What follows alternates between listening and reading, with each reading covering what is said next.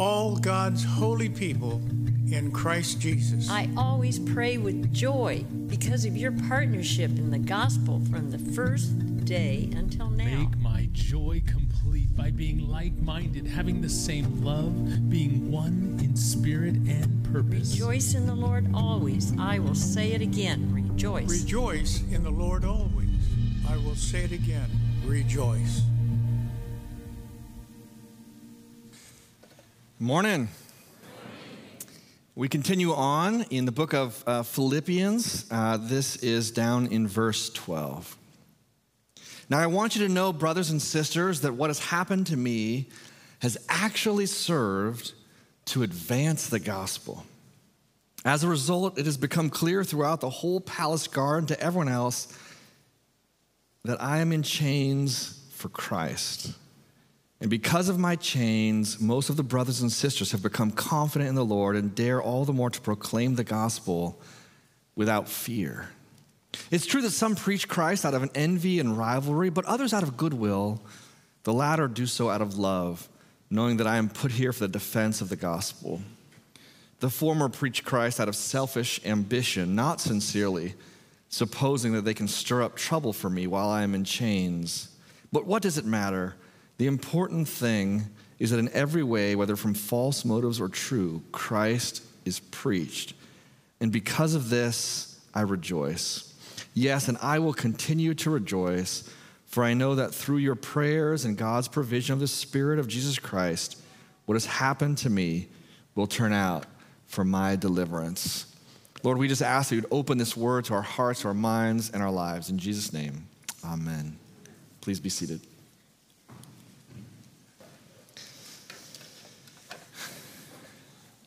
So back in 2008, October of 2008, God's favorite football team fired their head coach and replaced them in the middle of the season with Mike Singletary.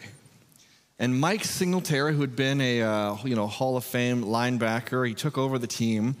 And his very first game ever as a head coach, he shocked the NFL world by throwing his own star player, Vernon Davis, off the field in the middle of the game.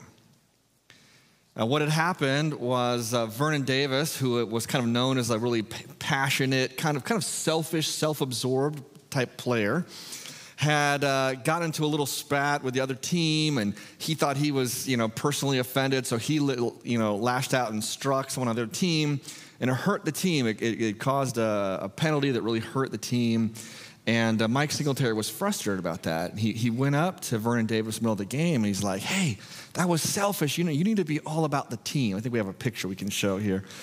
And he's like, "It's about the team. Football's about the team, not about I and not about you and you standing up for yourself. It's about the team." Now, Vernon Davis did not respond well to this. He yelled back at the coach, and he was like yelling at other players. He was just not happy, was not coachable. And Mike Singletary actually then said, "You know what? The best thing you could do with this attitude is go take a shower, go watch from the stands, because you're out of here. Like, we can't have anything like this." And this was like one of their best players. Now, after the game, the coach was asked about this. "Hey, your very first time ever as a coach, you threw out your own star player out of the game. What was that about?" I got a little video clip to show you. Vernon just, it was something that I told everybody at the very beginning of the week. I will not tolerate players that think it's about them when it's about the team. No. You know what? This is how I believe, okay? I'm from the old school. I believe this. I would rather play with 10 people and just get penalized all the way until we got to do something else, rather than play with 11 when I know that right now that person is not sold out to be a part of this team. It is more about them than it is about the team. I cannot play with them, cannot win with them, cannot coach with them, can't do it. I want winners. I want people that want to win. Nothing like showing football clips on Mother's Day, right? Happy Mother's Day to all of you, though, by the way. So here's this interesting dynamic, this conflict between these two people during this game, and throws him out. Like, why did he do that? And he's like, it's all about the team. I'd rather play with 10 people that are committed to being there than 11 and someone who's not, totally committed. Now, this actually is the moment in time that the player who got thrown out, Vernon Davis, points to as the turning point of his life. So it shocked him so much, this kind of tough love sort of thing, it shocked him so much that it brought him back down to earth, and he actually became quite a team player. He played in the league for another 10 years and changed his attitude so dramatically that the team elected him as team captain, and he became the guy for the next 10 years to give the speech to the team that it's all about the team. He became the team player spokesman, right, after this moment, and it's turned around his career and his life. It was a total attitude shift. He had been all about himself, and he had a conversion moment to being all about the team.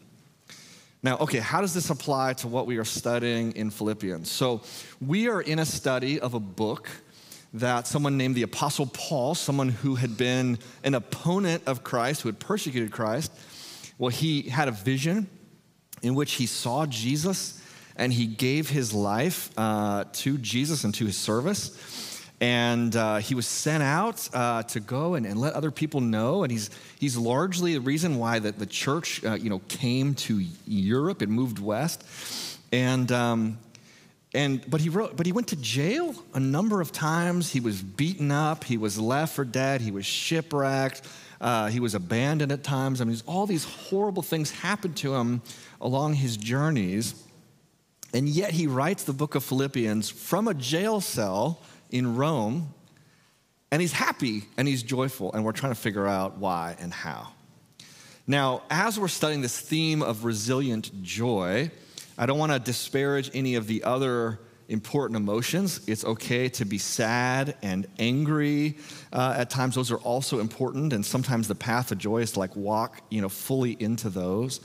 But we're trying to understand, what is it, this unique ability that Paul had, this gift from God to be joyful? And specifically today, we're looking at this team-first attitude that he has. We're going to see in the verses today that he is a team-first person. He's about Team Jesus. And that's one of his secrets of how he can remain resiliently joyful when hard times, is because his emotional investment is in the victory of the team, not necessarily his own personal comfort. So he has these experiences in which something is bad for him, but it's actually good for Team Jesus. It's good for the advance of the gospel. And so he rests his emotional state, not just in his own personal comforts of the day, but how well is Team Jesus doing out there in the world? And that's why he's able to say in verse 12, "Now I want you to know, brothers and sisters, that what has happened to me has actually served to advance the gospel." He's like, actually, hey, you guys, don't worry about me. Yeah, I got beaten up. Yeah, I'm in jail. Yeah, I'm on trial for my life. But guess what? Things are going well for the advance of the gospel. Okay, so here's what I want to do. To try to understand this passage, I want to rewind a little bit in time and introduce you to the chapter called Acts chapter 16, in which that's the story of the missionary journeys as people like Peter and Paul are traveling out, spreading the gospel of Jesus. And it tells the story of how that gospel spread. And in Acts chapter 16, that's when Paul first visits the city of Philippi, and that's the people that he wrote this letter to. And so we're going to rewind the clock a few years and go back to Acts chapter 16. Okay. Now, as we do this, I want to call up a map to just kind of show you what's going on. So if we look here at this map, here is Jerusalem down here. That is, what's the modern nation of Israel, and that's where the ministry of Jesus had happened. And then the Christians had faced persecution there and then kind of, fled. A lot of them went to the north. And Paul, when he became a Christian, He set out on missionary journeys, and his first couple of trips were just kind of, in this area. And on this second journey, which is kind of a multi-year journey, he's actually traveling around. This is modern-day Turkey. We call it Asia Minor. And he's traveling around this area, planning to stay. He's actually planning to bend back and go this way. But one night, he has this vision from God of somebody over here in Macedonia. This is like Greece, Macedonia here. And it has this vision of this man saying, would you come and help us? And he takes it as a sign from the Lord. And then he and his companions, he's there with Silas, with Timothy, who's also helping him write this Philippians letter. But they cross over, and it mentions an island that they stop on, and then it says they go to Neapolis, which is just the port. It's like the port village of the major city of Philippi. So they're going to land here, and then they walk up to the major city, which is a Roman colony. And I'm going to read to you what happened in that city. And it's going to make a lot more sense of what we're reading in the letter to that city. Does that make sense? Okay, so this is right when they arrive. This is his first arrival in Europe. Okay, this is 16, verse 11. From Troas, we put out to sea and sailed straight for Samothrace, that's the island. Next day, we went to Neapolis, that's the port village. And from there, we traveled to Philippi, the major city. It's a Roman colony and the leading city of that district of Macedonia, and we stayed there several days.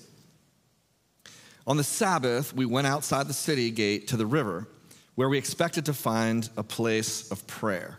Oftentimes, if there wasn't a synagogue in a city, Jewish people might gather by a river or some other sacred place to pray. It could also be people who are not Jewish that have some religious affection and are looking for a place to pray. And so they look for a river, expecting people to be praying there.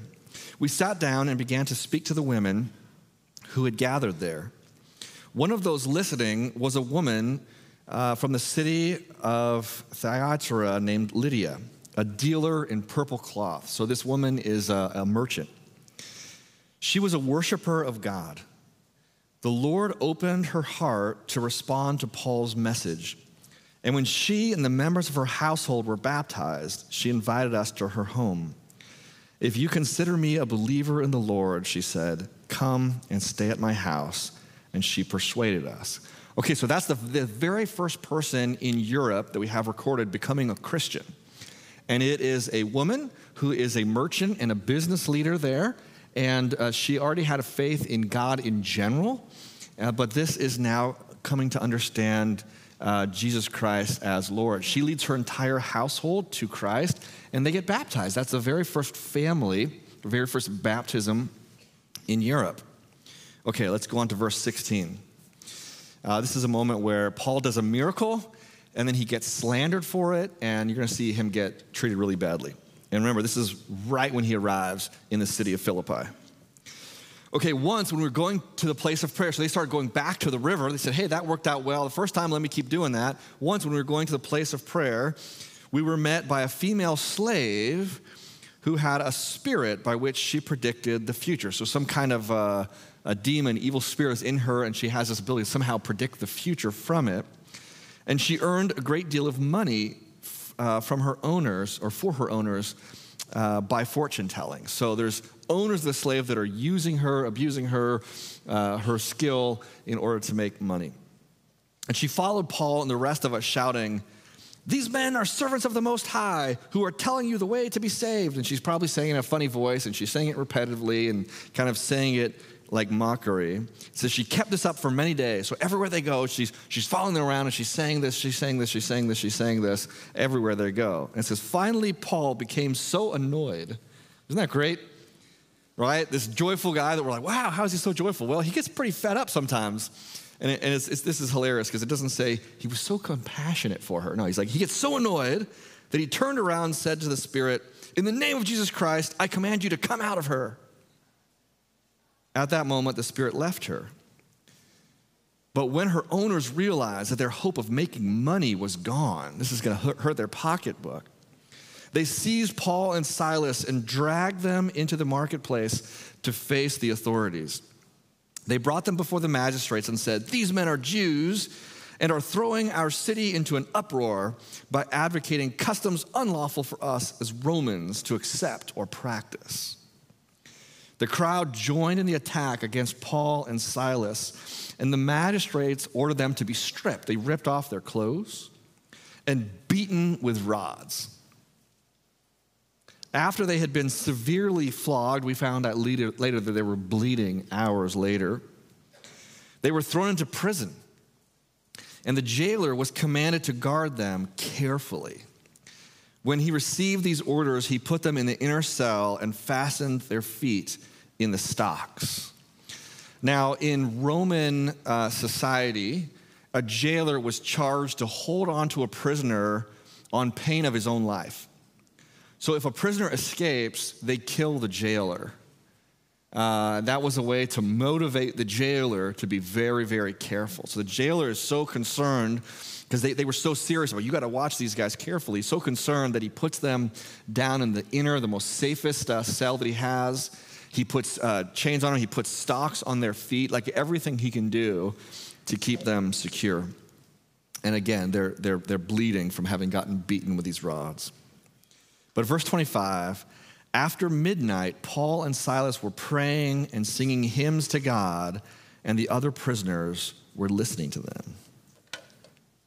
Did you catch that?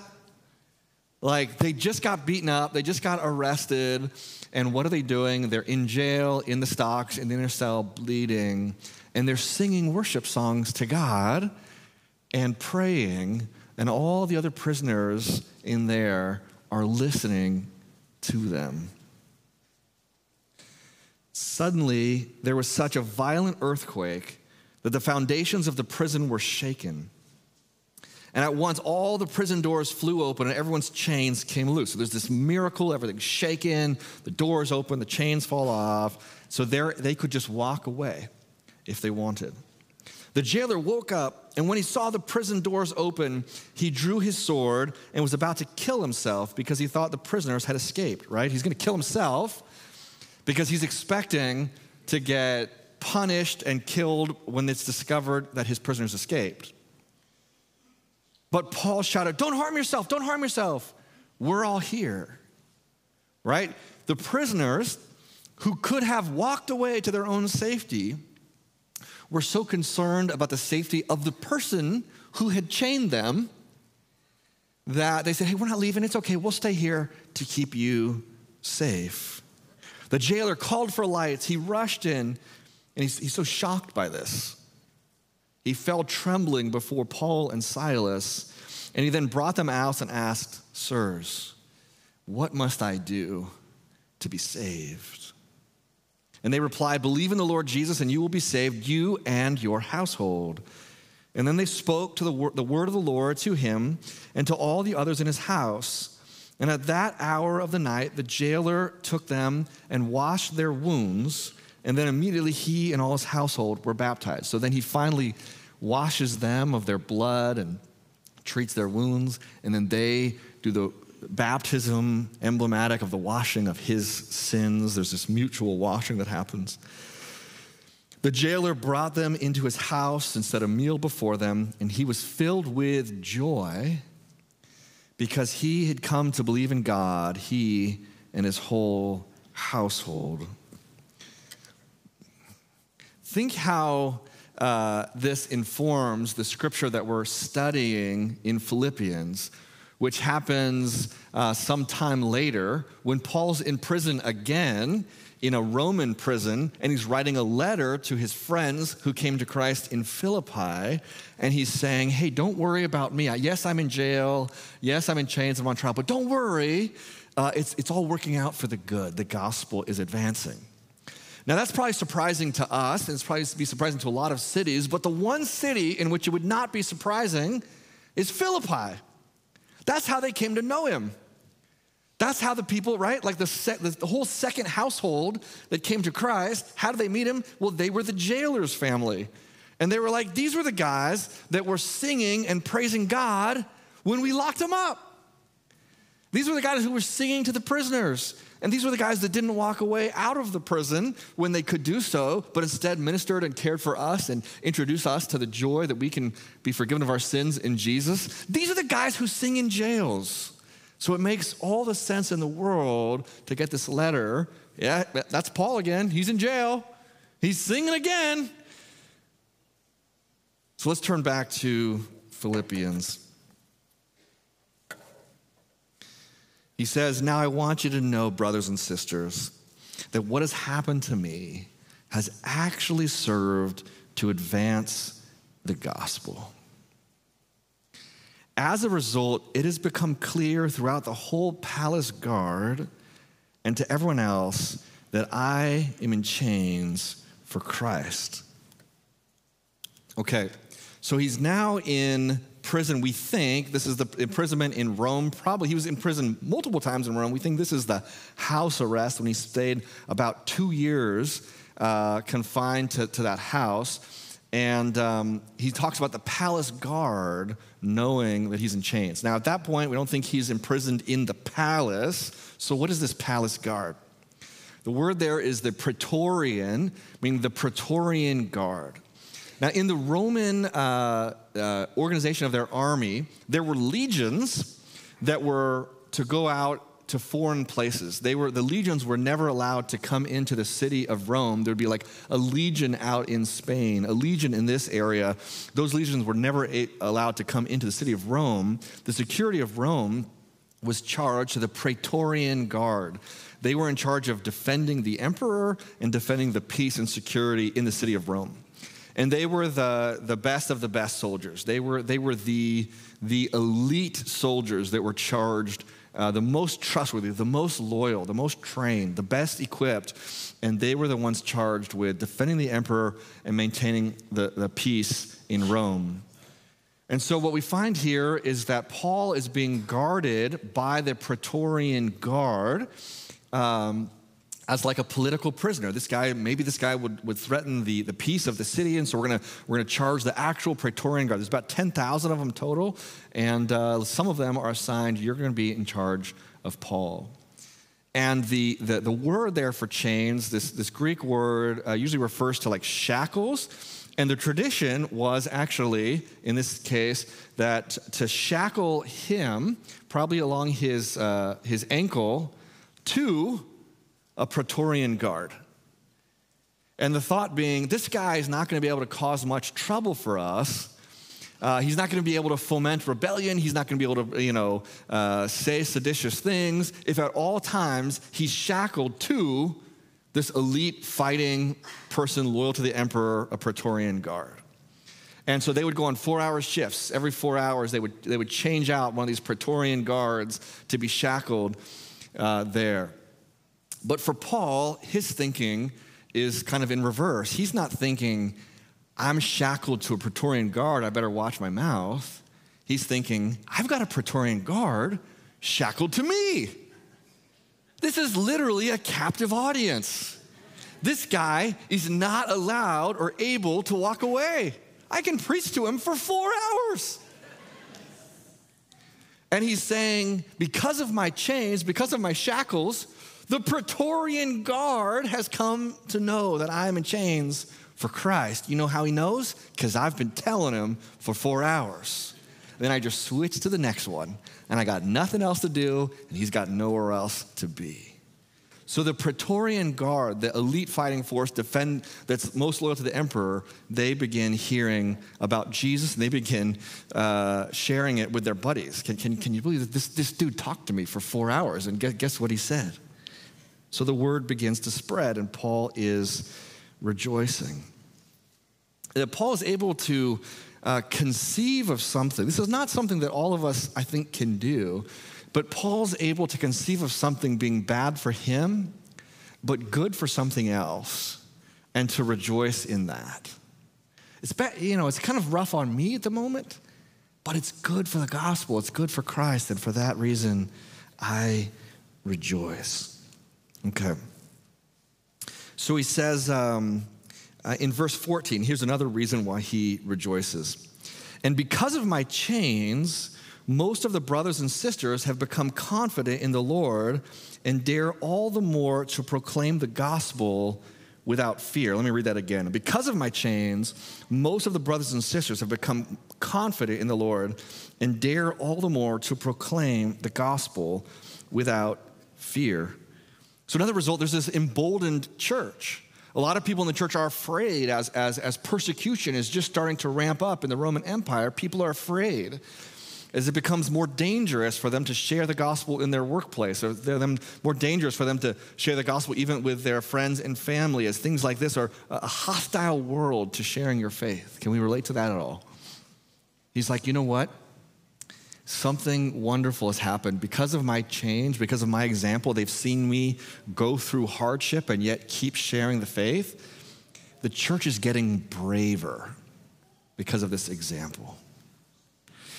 I one time had the great fortune of getting to go to this kind of adventure camp with my daughter and a bunch of her friends called Rock and Water. And we were part of this youth group down in Southern California, and they were looking for chaperones, and myself and another dad said, hey, whitewater rafting, this sounds amazing. And we signed up for it to take this group of youth up to this adventure camp. And I was just in it. I wanted to hang out with my daughter and be part of this thing. And the whitewater rafting day, that was great. But then it turns out there's some other days, right? And there's this day of rock climbing. And I thought, well, I could probably handle rock climbing.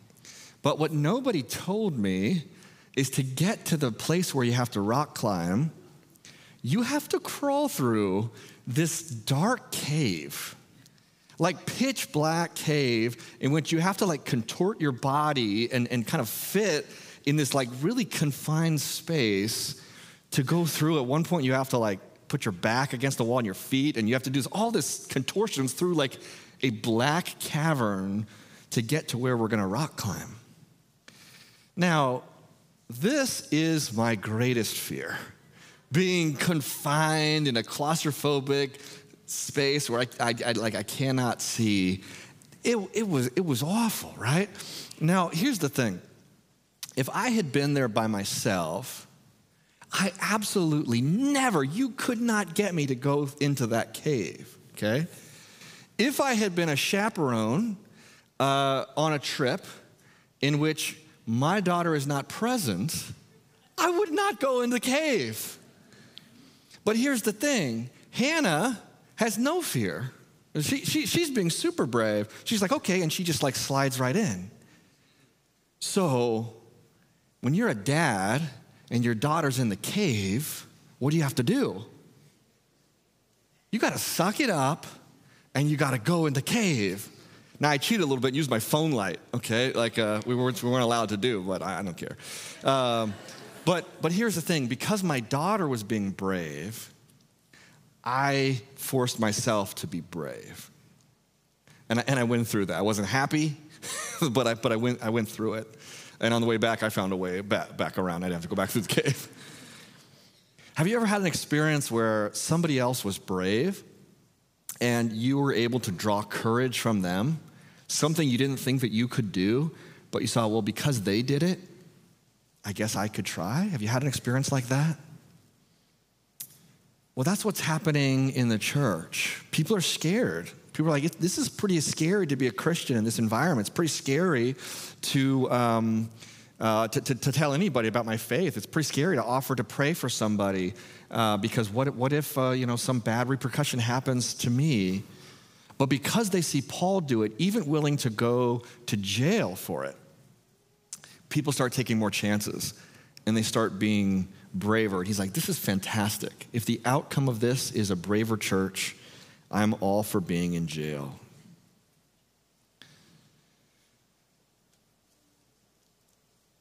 So then he also sees that there's some kind of church conflict brewing. There's some people that don't like him and they're kind of messing with him and they're preaching the gospel for these mixed motives of just trying to stir up trouble for him. And he says this, it is true that some preach Christ this is verse 15, out of envy and rivalry, but others out of goodwill. The latter do so out of love, knowing that I am put here for the defense of the gospel. The former preach Christ out of selfish ambition, not sincerely, supposing that they can stir up trouble for me while I'm in chains. What does it matter? The important thing is that in every way, whether from false motives or true, Christ is preached. And because of this, I rejoice. He's like, yeah, there's some people that are doing this wrong. They're doing it trying to mess with me. But you know what? Christ is preached. And I'm going to rejoice in that. You see how all these things that are hard, that are bad, that he could be frustrated on, he's just going to find the way in which Christ has advanced through it and rejoice. The important thing that in every way, whether from false motives or true, Christ is preached. And because of this, I rejoice. This is a moment where he's faced with a choice. There's a lot of ways in which his own reputation is getting damaged. And he's faced with a choice. Is he going to fixate on the defense of his own reputation, or is he going to focus on the advance of Team Jesus, the good of the church, the benefit of Christ, the advance of the gospel? And he's able to realize that sometimes bad news for Paul does not equal bad news for the world or bad news for Christ or bad news for the church. Sometimes his own suffering can result in the good of all of those things. I think we've all probably experienced frustration when we experience a leader in some capacity who cannot differentiate between the two. Have you ever worked under maybe a boss who cannot differentiate the good of the company from the good of the CEO? The good of the employees versus the good of the leader? We get frustrated when people confuse their own personal gain with the good of the whole. But Paul's very clear about this. And he rests his emotional state not on his own reputation, not on his own good, but it's about the team. It's about the team. It's about Team Jesus. And then he says this. He points out that sometimes things that seem bad to us can be unexpected blessings, even actually for us. He says, yes, and I will continue to rejoice, for I know that through your prayers and God's provision of the Spirit of Jesus Christ, what has happened to me will turn out for my deliverance. He doesn't know how it's going to end, and he even says, hey, I don't know if I'm going to live or die, but I'm just going to trust. I've had enough experience with this God of surprises. I've had enough experience with it that here's what I think. This crazy experience that I'm happening, I don't know how it's going to shake out, but I'm just going to trust. I think maybe there's some surprise in this even for me.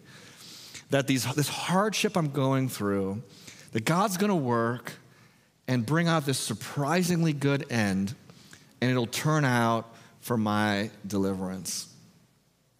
Now, I'm not at all saying that every bad thing is actually a good thing.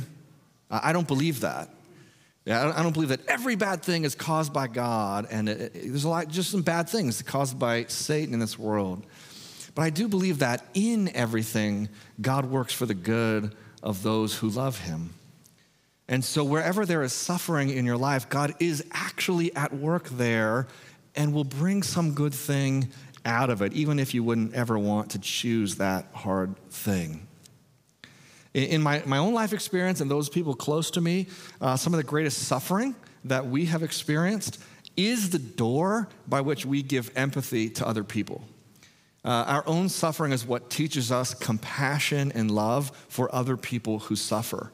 And at the very minimum, it gives us an ability to relate to them and to love them and to bless them and to sit with them in their pain. And so Paul is saying, hey, this is hard for me. I got beaten up. I'm back in jail again. Things are hard. I don't know if I'm going to live or die. But Team Jesus moves on. And I'm all about the team, and I'm going to rejoice because you know what? The team is getting braver, and they're getting bolder, and they're coming to faith. And even these Praetorian guards are accepting Christ. This is amazing. And you know what? I'm just going to trust. God has surprised me before by bringing good out of hardship. I'm just going to say, you know what? I think in some surprising way, he's going to deliver me again. Amen? Lord God, we just thank you for your word. And we just pray that you would hold everyone right now who is in some kind of pain. who's in some kind of suffering. We just pray that you would in fact surprise us by turning this out for our deliverance. God, we just pray that you would reveal to us these surprising blessings. And God, we just pray that we could also be a church that's all about the team, all about each other's good fortune and not just our own. And God, may we rest our joy in that. We just ask your special blessing on the moms here, and we thank you for the moms that you've given us in life. And we just ask your blessing on all the ladies in this room. In Jesus' name we pray. Amen. Hey, thank you for being here, for worshiping with us. If any of you would like prayer, we have a group of people right over here that are just here, and they would love to pray with you. They can hold that confidentially and just love on you and bless you. We have a prize, a present for all the ladies in the room. If you are a lady, we want to celebrate you today. And just over there in the social hall, you're invited. We have a little gift for you. And I did have one husband say, hey, my wife's not here. Can I grab one for her? Guys, if you forgot to get a Mother's Day present, by all means, okay? By all means, go get that and be like, hey, I got this for you, okay? You don't even need to tell them where you got it, but remove anything if it says from the church, okay? Hey, thank you. Some of you have been praying for my voice. You know, I've been having some trouble last couple of weeks. Remember when I was all squeaky a couple weeks ago? Anyway, it's getting a lot better, and grateful for your prayers. But I am going to have a few weeks to be able to rest it. We have an exciting lineup of people preaching next week. Troy Patterson, our youth director, is going to be preaching his first sermon. That's going to be awesome, so don't miss that. The youth are applauding. Okay, we're going to hear from DJ a couple of times. We're going to hear from Todd Misfelt. And remember my friend Schumett who came and preached? He's coming back. So we're going to have just a great lineup as we continue to do this Philippians study the next few weeks. So I hope you'll join us for all of that. Let me just send you out with a blessing, a benediction. May you know the love of God and the grace of Christ that comes to you. And just like Lydia and just like the Philippian jailer were overcome with joy at the good news, may your heart be overcome with joy. Just like Paul could sing from the jail cell, may you be able to sing from whatever hardship that you face. May you have that joy of Jesus in you. May you grow braver as you see the example of those who have gone before you. And may you love each other well. God bless you.